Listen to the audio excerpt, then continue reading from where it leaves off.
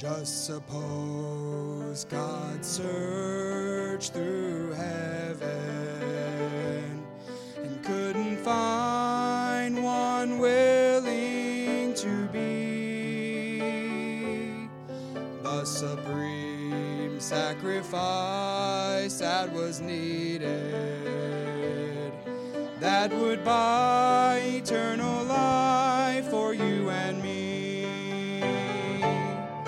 Had it not been for a place called Mount Calvary, had it not been for the old rugged cross, had it not been for a man called Jesus, then forever my soul would be lost.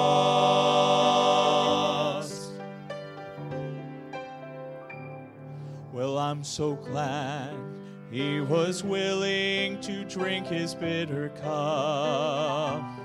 Although he prayed, Father, let it pass from me. And I'm so glad he didn't call heaven's angels. From these hands pull the nails that torment me. Had it not been for a place called Mount Calvary, had it not been for the old rugged cross, had it not been for a man called Jesus, then forever my soul would be lost. Had it not been for a place called Mount Calvary, had it not been for the old rugged cross, had it not been for a man called Jesus, then forever my soul would be lost.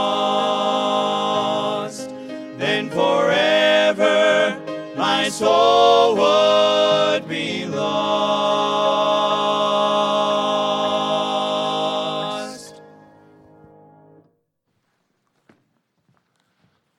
Amen. Well, that's good. Amen. Well, let's take our Bibles and turn to Deuteronomy chapter 6, verses 6 through 9. Deuteronomy chapter 6, verses 6 through 9. Family worship, infecting the family for God. We're dealing with being in the Word of God and just making a difference in our homes by worshiping in our homes as a family. And today I want to start addressing another topic. I want to start looking at this idea of some benefits of family worship. What are some of the benefits of family worship? And so tonight we're going to start that. Well, before we do, let's read Deuteronomy chapter 6, because that's kind of our key verses. Those are our series verses. It says in Deuteronomy chapter 6, verses 6 through 9, "And these words which I command thee this day shall be in thine heart, and thou shalt teach them diligently unto thy children, and shalt talk of them when thou sittest in thine house, when thou walkest by the way, when thou liest down, and when thou risest up. And thou shalt bind them for a sign upon thine hand, and they shall be as faultlets between thine eyes, and thou shalt write them upon the post of thy house and on thy gates." Again, as we've noted all throughout the series, family worship is not something new. It hasn't just come on the scene. It's not something that's contemporary. It's something that has been traditional. It's something that's biblical. It's scriptural. And we've seen through years and years and years of history that people, believers in Jesus Christ, have taken the time to have family worship. And we've noted how important it is, how significant and how necessary it is. I began looking up some things on the family this week, and I thought I would just kind of get an idea of some things that the world thought were important to families.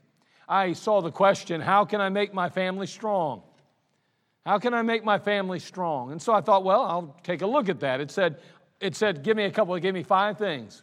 It said, our society thrives on strong families. Well, I knew that already, and that's kind of crazy. The question was, how can I make my family strong? And they said that. So anyway, that's all right. That was the first one. Then it said, strong families have good communication. It goes on to say, to build strong family relationships, listen actively to each other. Then number 4 was, use I messages rather than you messages when talking. Number 5 said, encourage all family members to share their thoughts and feelings. All right, so that's one way. There's some things to make a family strong. I also started looking some things up. I was the same kind of list. I was looking at it, and it said, here are 6 fun ways to bring your family together. Write notes to each other. Bring a smile to the beautiful faces of everyone in your family by reminding them how much you care. Number 2, cook and bake together. We're having a picnic tomorrow. My wife reminded me that I get to help her prepare. I don't normally do that. I think she's going to regret that. But anyway, number 3, it said, eat dinner as a family. Number 4, create rituals and traditions. 5, support each other. 6, everyone has a voice, so listen to it. And so those were 6 fun ways to bring the family together. I then read this. It's the question, what is the key to a happy family life? What's the key to a happy family life? Well, what does the world say? Well, this is what I read. There isn't a key. You have to take care of a family like you take care of anything. Needs the right ingredients, the right processes, and the right times and amounts of time. They say money doesn't buy happiness, but I say, the writer, it makes it easier to deal with life and find happiness. I thought that was great. Now listen, the truth is that if you and I would apply some of these suggestions to our marriages, our families, and our lives, they would benefit our families. There's no doubt about that. There's some good suggestions in here. And these are the kind of suggestions that I received on the internet and just in general. These weren't Christian sites. It was just, the Google searches and things like that. And I just saw some of these and thought I would list them. But they would help. They would benefit us if we would apply some of these. Matter of fact, a lot of these suggestions are rooted in biblical truth. The world does a lot of stealing God's ideas and just kind of putting a new twist to them, I'd say, however, this, that each neglects to recognize the element that produces the greatest amount of benefit to any family, though. You know what that is? It's faith in Christ. I didn't see anybody talking about their faith in Christ. You talk about how can I make my family strong? Nobody mentioned faith in Christ. 6 ways to bring your family together. Nobody mentioned faith in Christ or the house of God or serving the Lord together. No, what's the key to a happy family life? Nobody mentioned faith in Christ. Nobody talked about the need to worship the Lord Jesus. But I can tell you that there's tremendous benefit in doing so. The heathen and the backslidden Christian are welcome to debate the benefit of faith in the home if they like. But for the saved and lost alike, there can be no better emphasis in the home than to focus our attention, the attention of every single member of the family, on that of its Creator and the love letter in which He left us. Arthur Pink, he's a writer, and some would call him a biblical scholar, but Arthur Pink, he decided to write something in lieu of the family. And during the course of this letter he wrote or paper that he wrote, he wrote these words as well. And I think they're really important to listen to because they don't necessarily address the positive side. They address somewhat of a negative side. In contrast, he goes on to say it this way. He says, on the other hand, we may observe what fearful threatenings are pronounced against those who disregard this duty. He's talking about family devotions. He says, we wonder how many of our readers have seriously pondered these awe-inspiring words. And they're scriptural words. Here they are. Pour out thy fury upon the heathen that know not thee, and upon the families that call not on thy name. Jeremiah 10:25. How unspeakably solemn to find he says, that prayerless families are here coupled with the heathen that know not the Lord. Yet, need that surprise us? Why, there are many heathen families who unite together in worshiping their false gods. And do not they put thousands of professing Christians to shame? Observe, too, that Jeremiah 10:25 recorded a fearful, he says, imprecations, which means curses, upon both classes alike. Pour out thy fury upon. How loudly should these words speak to us, he says. He's talking about this passage, of course, in Jeremiah 10:25. Pour out thy fury upon the heathen that know thee not, and upon the families that call not on thy name. And he says, listen, we better be real careful as believers. We better make sure that we're calling on the name of the Lord. Boy, the heathen may not be calling on the name of the Lord, but how ridiculous would it be for us not to do so? And furthermore, there are curses that are attached to and tied to those families who fail to make worship in the home a priority. So what are some of the benefits of family worship? We know that not to perform family worship is not good at all. According to Jeremiah 10:25, it brings curses to our family. However, what's the benefit of family worship then? Well, I want to give you 5 different things, and I doubt we'll get to all of them, but let's start at least today. I want to give you some benefits of family worship. So I'm going to have a word of prayer, and we'll get things moving today. Father, bless this service, bless the message.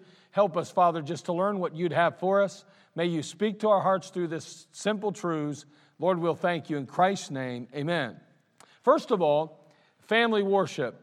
What's the benefit? Number 1, they spell out your priorities. Family worship will help you to spell out your priorities.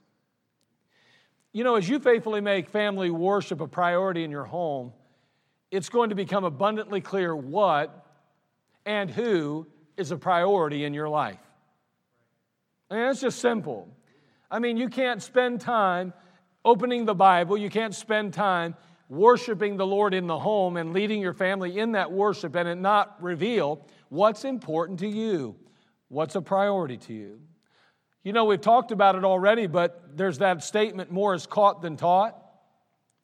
And it is going to be what you do that defines and determines what your children and family recognize as being important to you. According to Children's Bureau, a nonprofit group that advocates on behalf of vulnerable children, they stated in an article I read, learning comes in many forms. Sometimes children learn by being told something directly. However, the most common way children learn is by observation of everyday life. A child's learning and socialization are most influenced by their family, since the family is the child's primary social group. Boy, think about the responsibility that you and I have as heads of our homes, as leaders in our homes, moms and dads, laying down the foundation for our children's lives, providing the right environment for our children, the right socialization, all of those things it's talking about. The fact is that our children become, as we mentioned already, who we are.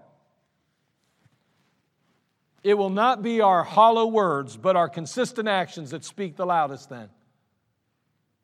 See, when family worship is faithfully conducted, when family worship is spent in the Word of God and meeting with the Master, we are literally saying to our children some things. Here's what we're saying. Number 1, the Word of God is important to me as a person and to us as a family.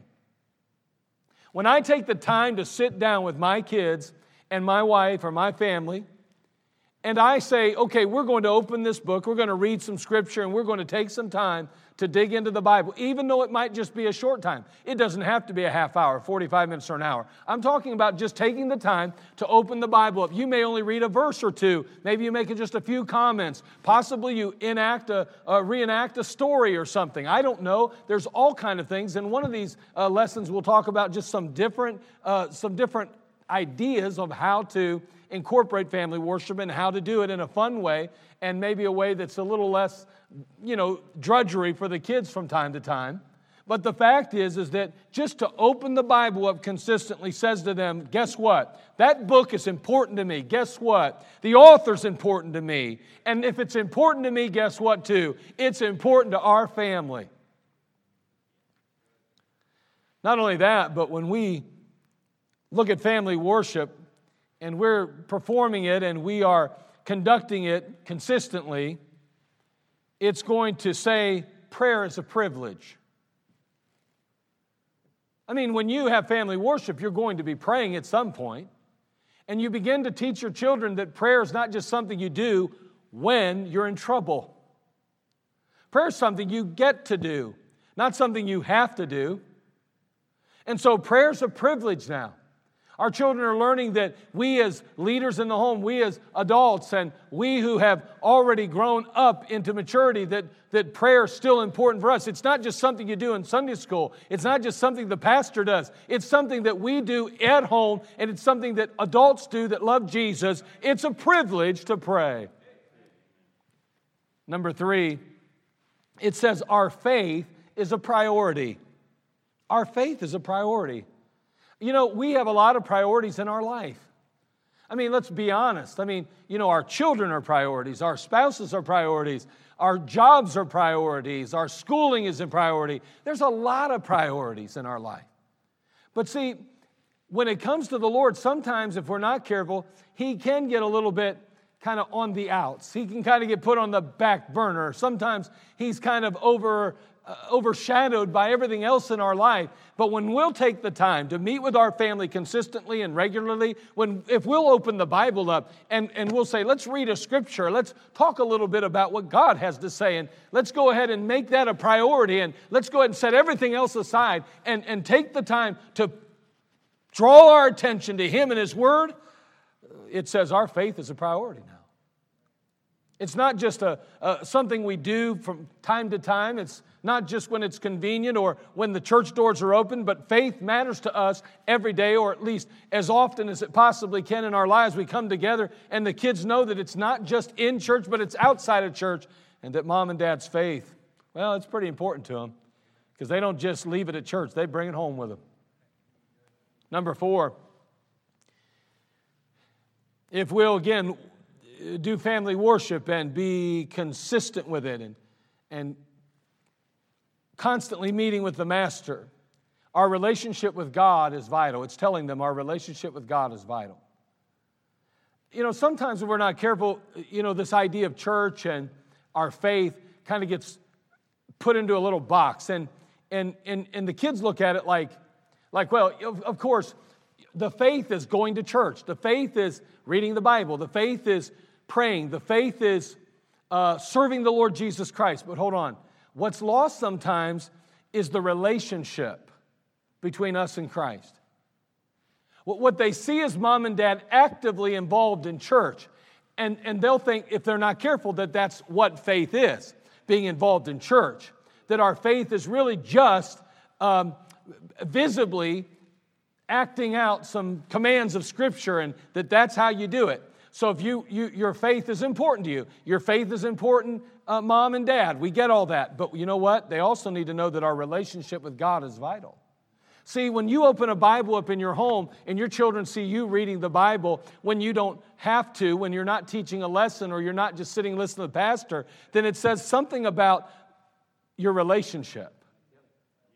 See, when your children watch you and your wife, or they see you and your husband interacting and sharing together and smiling together, laughing together and doing things together, talking and so forth, they say, wow, now, you know, that's a good relationship. That's them interacting. Children learn about a relationship. Guess what? When you are interacting with God regularly, consistently in family worship, they see that relationship's still important for mom and dad, and they learn how to relate to God.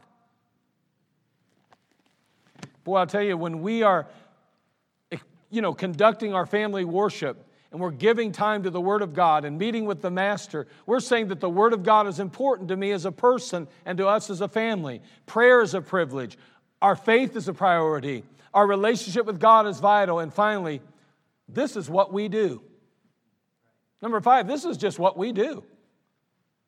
Now, there needs to be some things in your home where it's just, this is what we do. I mean, it's kind of like, at night before the kids go to bed, possibly, they've been outside playing all day. They come on in and mom says, jump in the bathtub or jump in the shower. And the kid's like, oh, come on. Hey, this is what we do around here. There's just some things you do. They learn to don't argue about it because it's going to get done one way or the other. It's just what we do in our house.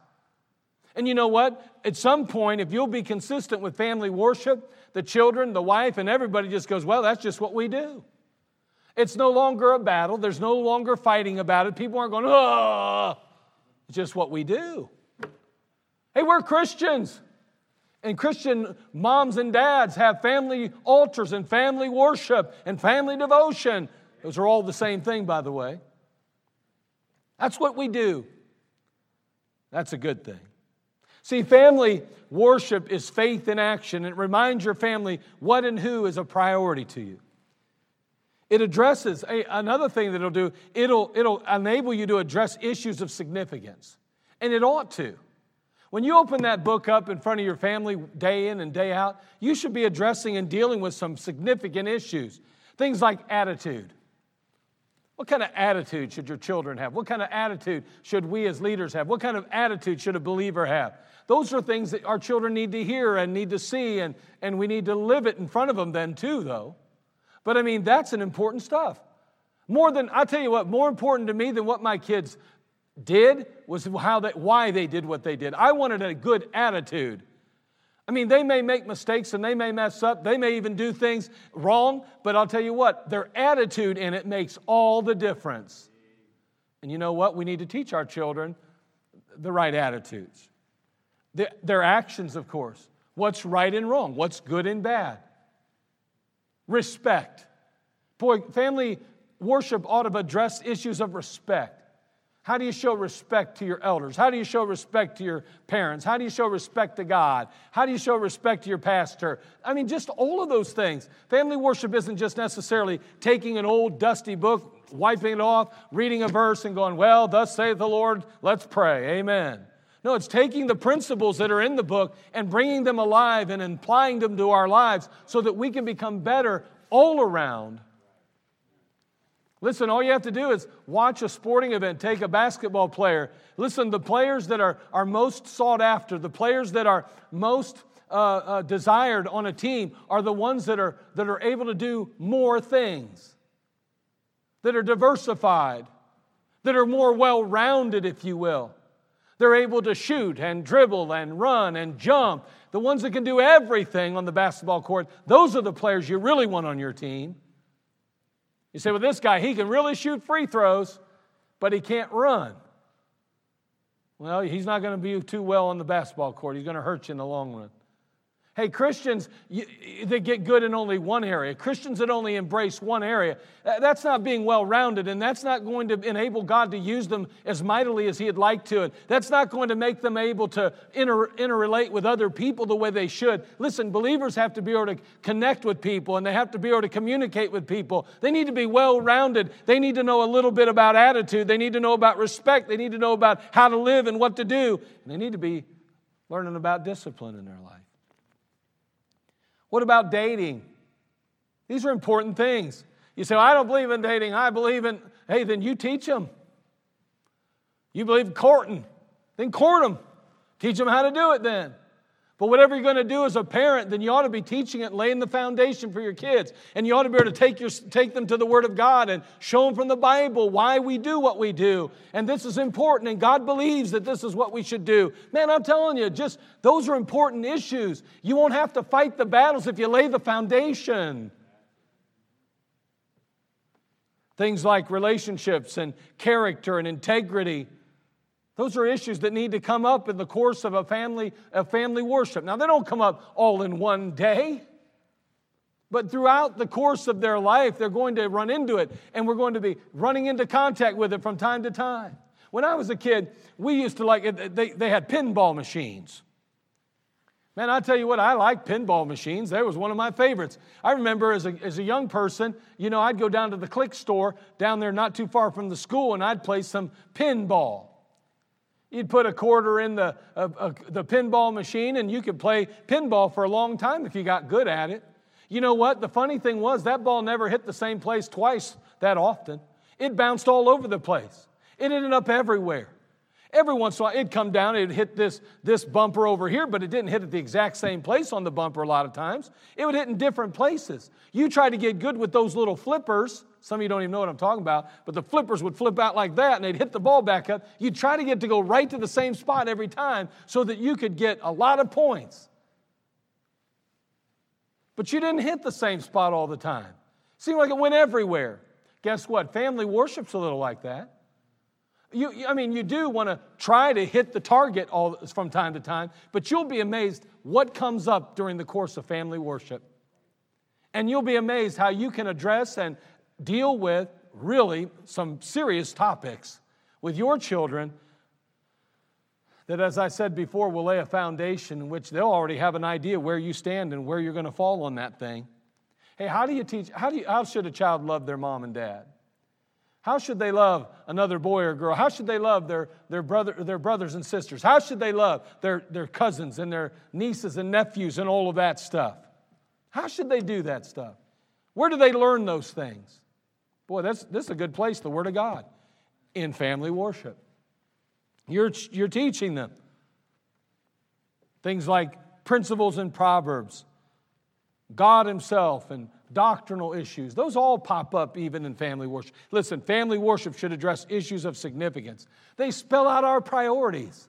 If any of these things are important to you, then you need to make them important in your family worship.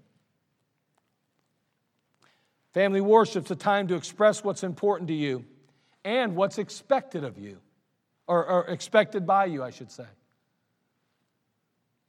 We'll talk a little more about that later, but again, it's a time that will define our position on topics. It'll define where we stand on issues that our family will face. And as you purposely address issues, you consistently respond to them, you know what's going to happen? Your family is going to grow to respect you. You know, men are like, I don't know why, but my wife doesn't respect me. My kids don't seem to respect me. Earn that respect then. Get in the book and learn something about the Bible. Figure out what you actually believe about life and issues in life. Go ahead and be a leader to your family in truth. Begin to lay down some truths from the Word of God and express where you stand and why you stand there. You'll be amazed how your wife and your children will say, wow, I don't always agree with Daddy, but I respect him. He knows where he stands. And he don't stand alone, he stands with God. Children ought to know where their parents stand on issues. And they ought to know how we're going to respond in any given situation before it even arises.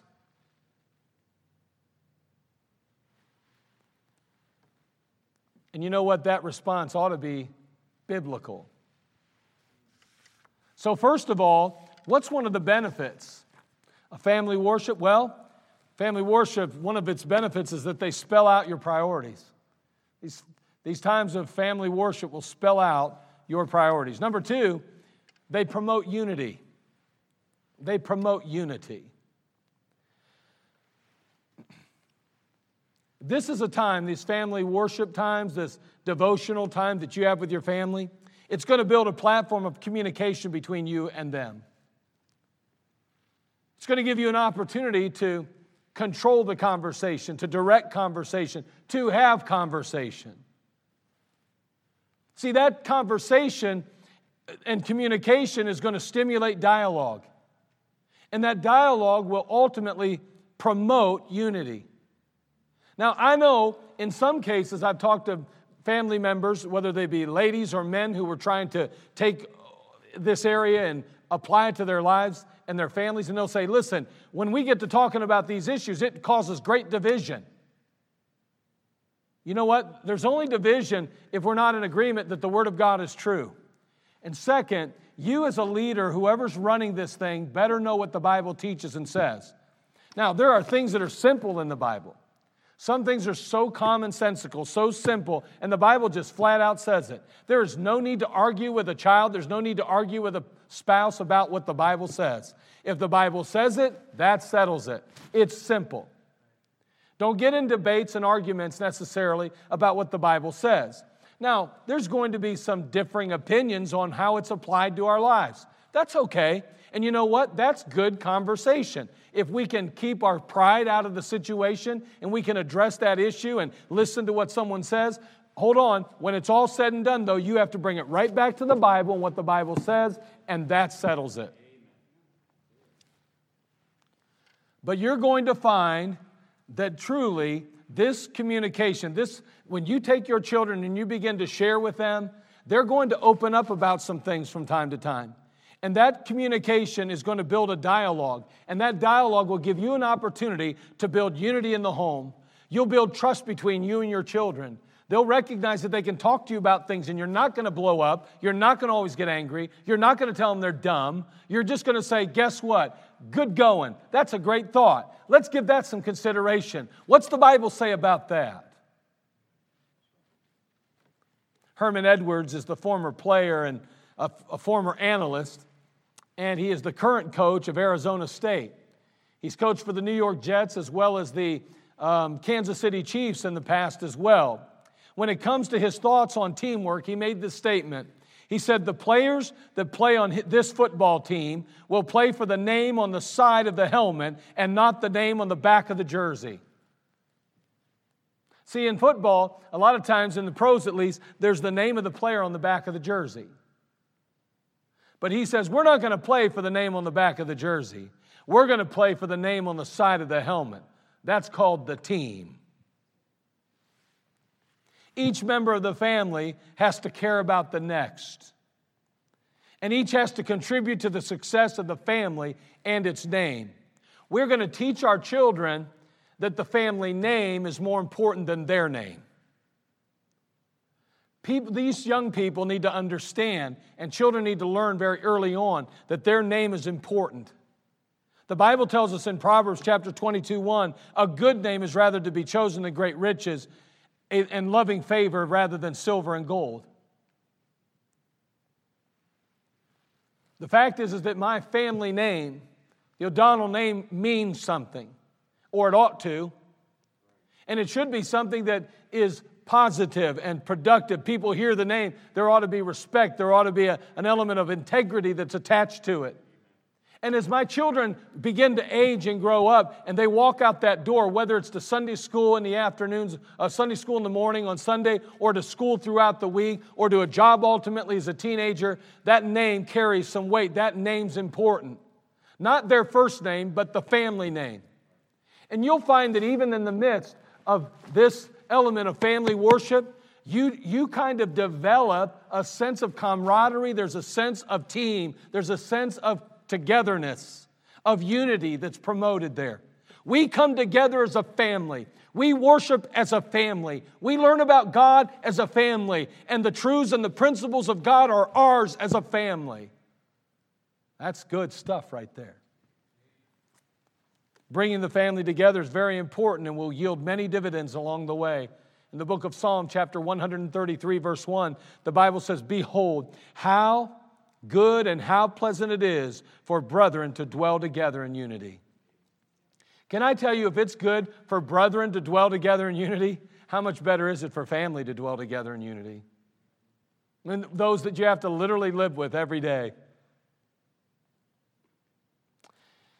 You know, in the past, it was quite normal for families to sit around the dining room table conversing with over dinner or over lunch.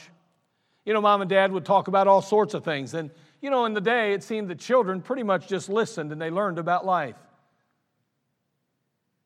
You know, and again, I'm not being critical or negative. I think that we need to listen to our children, but it's good sometimes when you're the one that's younger to learn and listen to those that have lived some life. And I still remember hearing my parents talk quite a bit around the table. I remember listening to others. If they would have someone over the house, I'd come into the living room, and I just always wanted to hear what somebody was saying. Very early on in my life, I had a desire to understand what people, how they felt and what they believed and where they stood. And I learned early on that when adults are around as a kid, you listen because they've got the wisdom and you need to learn. Boy, I took that to heart. Now, I didn't always listen like I ought to, and I didn't learn the lessons I should have sometimes, but I did learn that I need to listen. I knew what I should have been doing, and I knew what was truly profitable, and in most cases, I did. Now, again, Mom and Dad around that table would talk about all sorts of things, and the children would listen and learn about life. Opinions, attitudes, and perspectives were shared, leaving little doubt where Mom and Dad stood on a particular topic.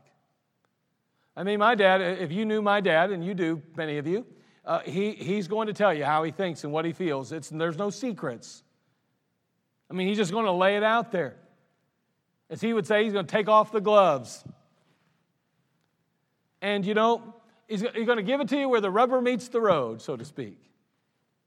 But you know what? Growing up, that's a great place to be as a kid. You know exactly where Dad stands. And you know where Mom stands.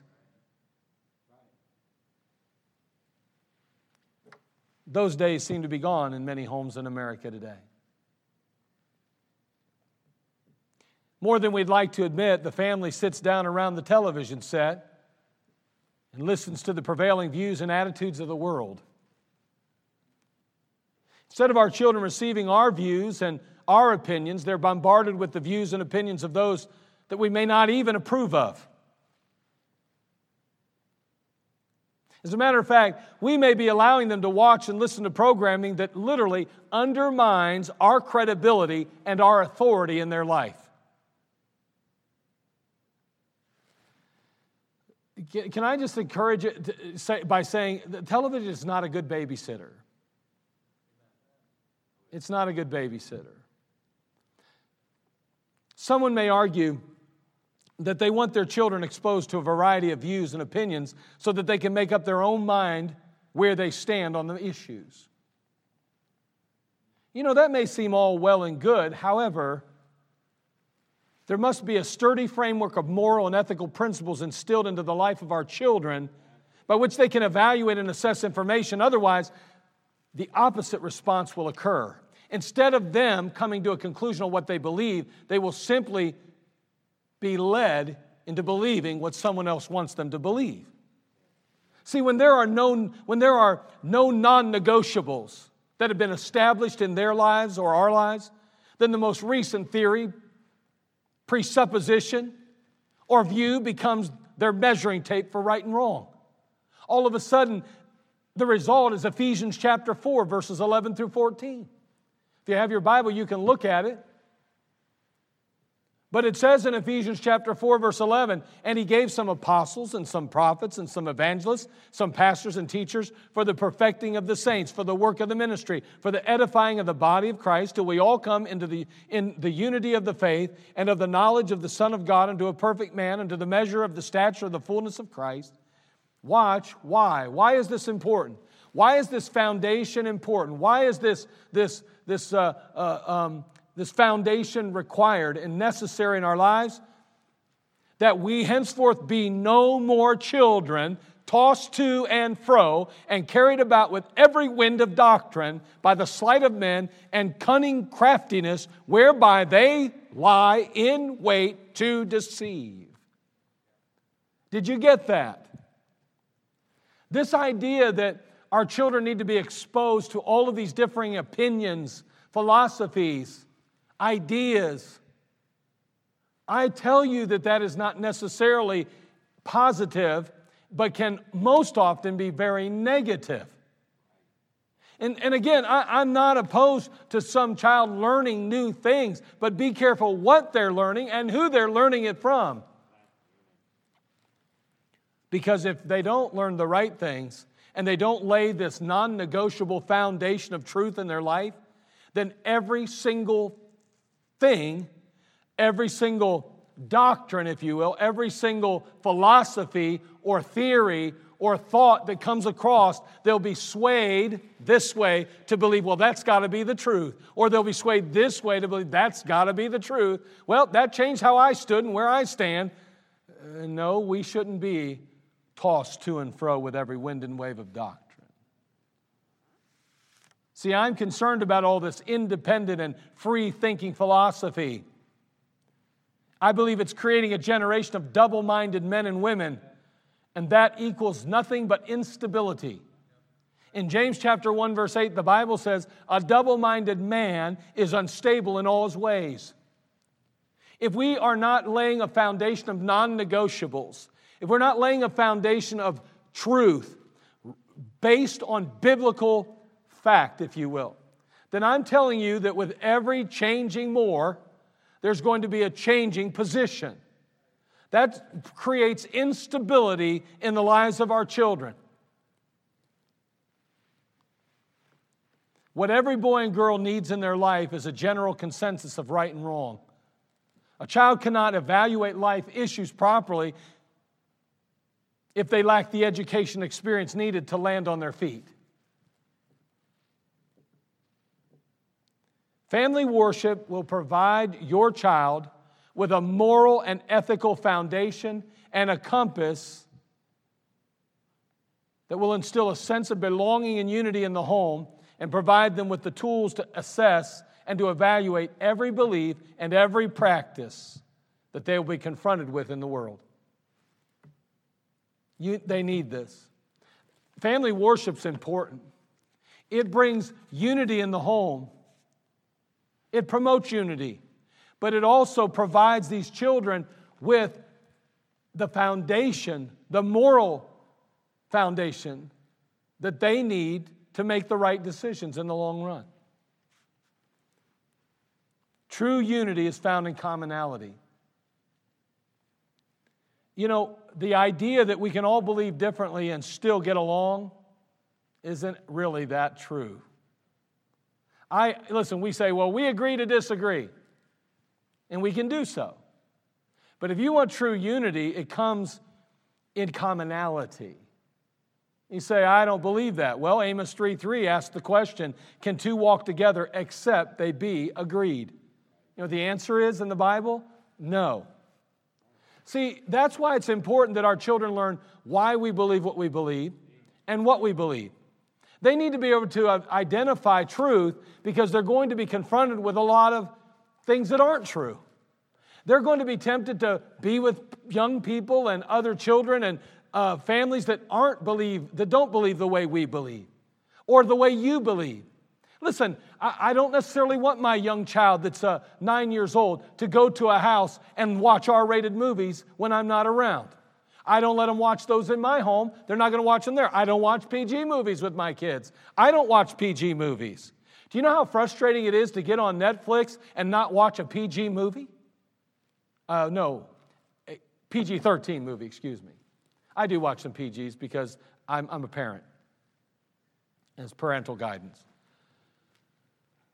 But PG-13, have you ever tried to get on there and watch a show that isn't PG-13? I mean, you know how you got to, and they don't even have filters on that thing to where you can cut out all the PG-13s, all the Rs. At least I've never found them yet. And if they do, then write it down and send it to me in a letter. Or something. Because I would love to just get rid of all those right off the bat. But I don't want my children to want to watch those either. We're going to teach them in family worship. We're going to tell them about those things. We're going to tell them why we don't watch those things, why we don't listen to certain things, why we don't address or go certain places, and all of that, why we do need to be careful, why we do separate ourselves from some things. I believe in separation because the Bible teaches it, not because I'm so scared of falling into sin all the time. Although that's a good reason too from time to time. But let me tell you something, if I'll just obey the biblical truth to separate, it saves us or protects us from those temptations too. And our children need to know that. By the way, I'm a dad, and I'm a husband, and I'm a man, and I'm a preacher, but you know what else I am? I'm flesh. So I want to teach my kids some things. I want to help them because I know I need some help. Families are more divided and dysfunctional than ever. And why is that the case? Someone may say, well, rebellion is at the root of all conflict. And I'd have to say, well, yeah, that's pretty good. I mean, the flesh is certainly the culprit. However, consider how many different people have the ear of your child and your teen these days. Before there's rebellion, there's influence. Let's get to the before the rebellion. You know what I mean? Let's try to nip it. I think it's nip it in the bud. You got to be careful of that. I used to always say the other word. Maybe it is the other word. I don't know. But either way, I'm trying to be politically correct as well as pastorally correct. Nonetheless, let's get to the nitty-gritty. You know what it is? Influence. Our children's young hearts are tender, and they are quickly swayed and easily captured. Limit the voices in the life of your child and increase your chances of gaining their heart. You know, when we expose our children to the many voices in the world, there's a chance that they're going to give their heart to someone other than us. And that means they may observe ways that we don't approve of. The Bible says in the book of Proverbs, chapter 23-26, "My son, give me thine heart, and let thine eyes observe my ways." See, the passage points out the fact that before we can expect them to observe our ways, we have to possess the heart of our child. We need to gain their heart, then their ways will fall into place. They'll follow our ways. Whoever has their heart is who they will follow. I'll tell you what, unity in the home family devotions bring unity. It's important. I'll tell you, spend time in the book. Spend time meeting with the Master consistently with your family. It's going to promote unity.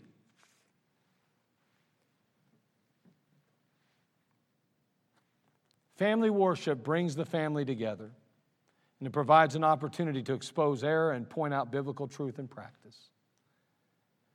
See, division in the home, for the most part, could have been avoided if only it had been discussed and dealt with ahead of time.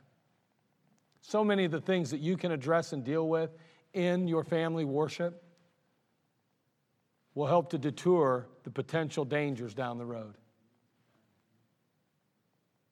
Family worship will endorse truth, encourage unity, and exalt your values and your ways. I wanted my children to walk like I walked. I wanted that.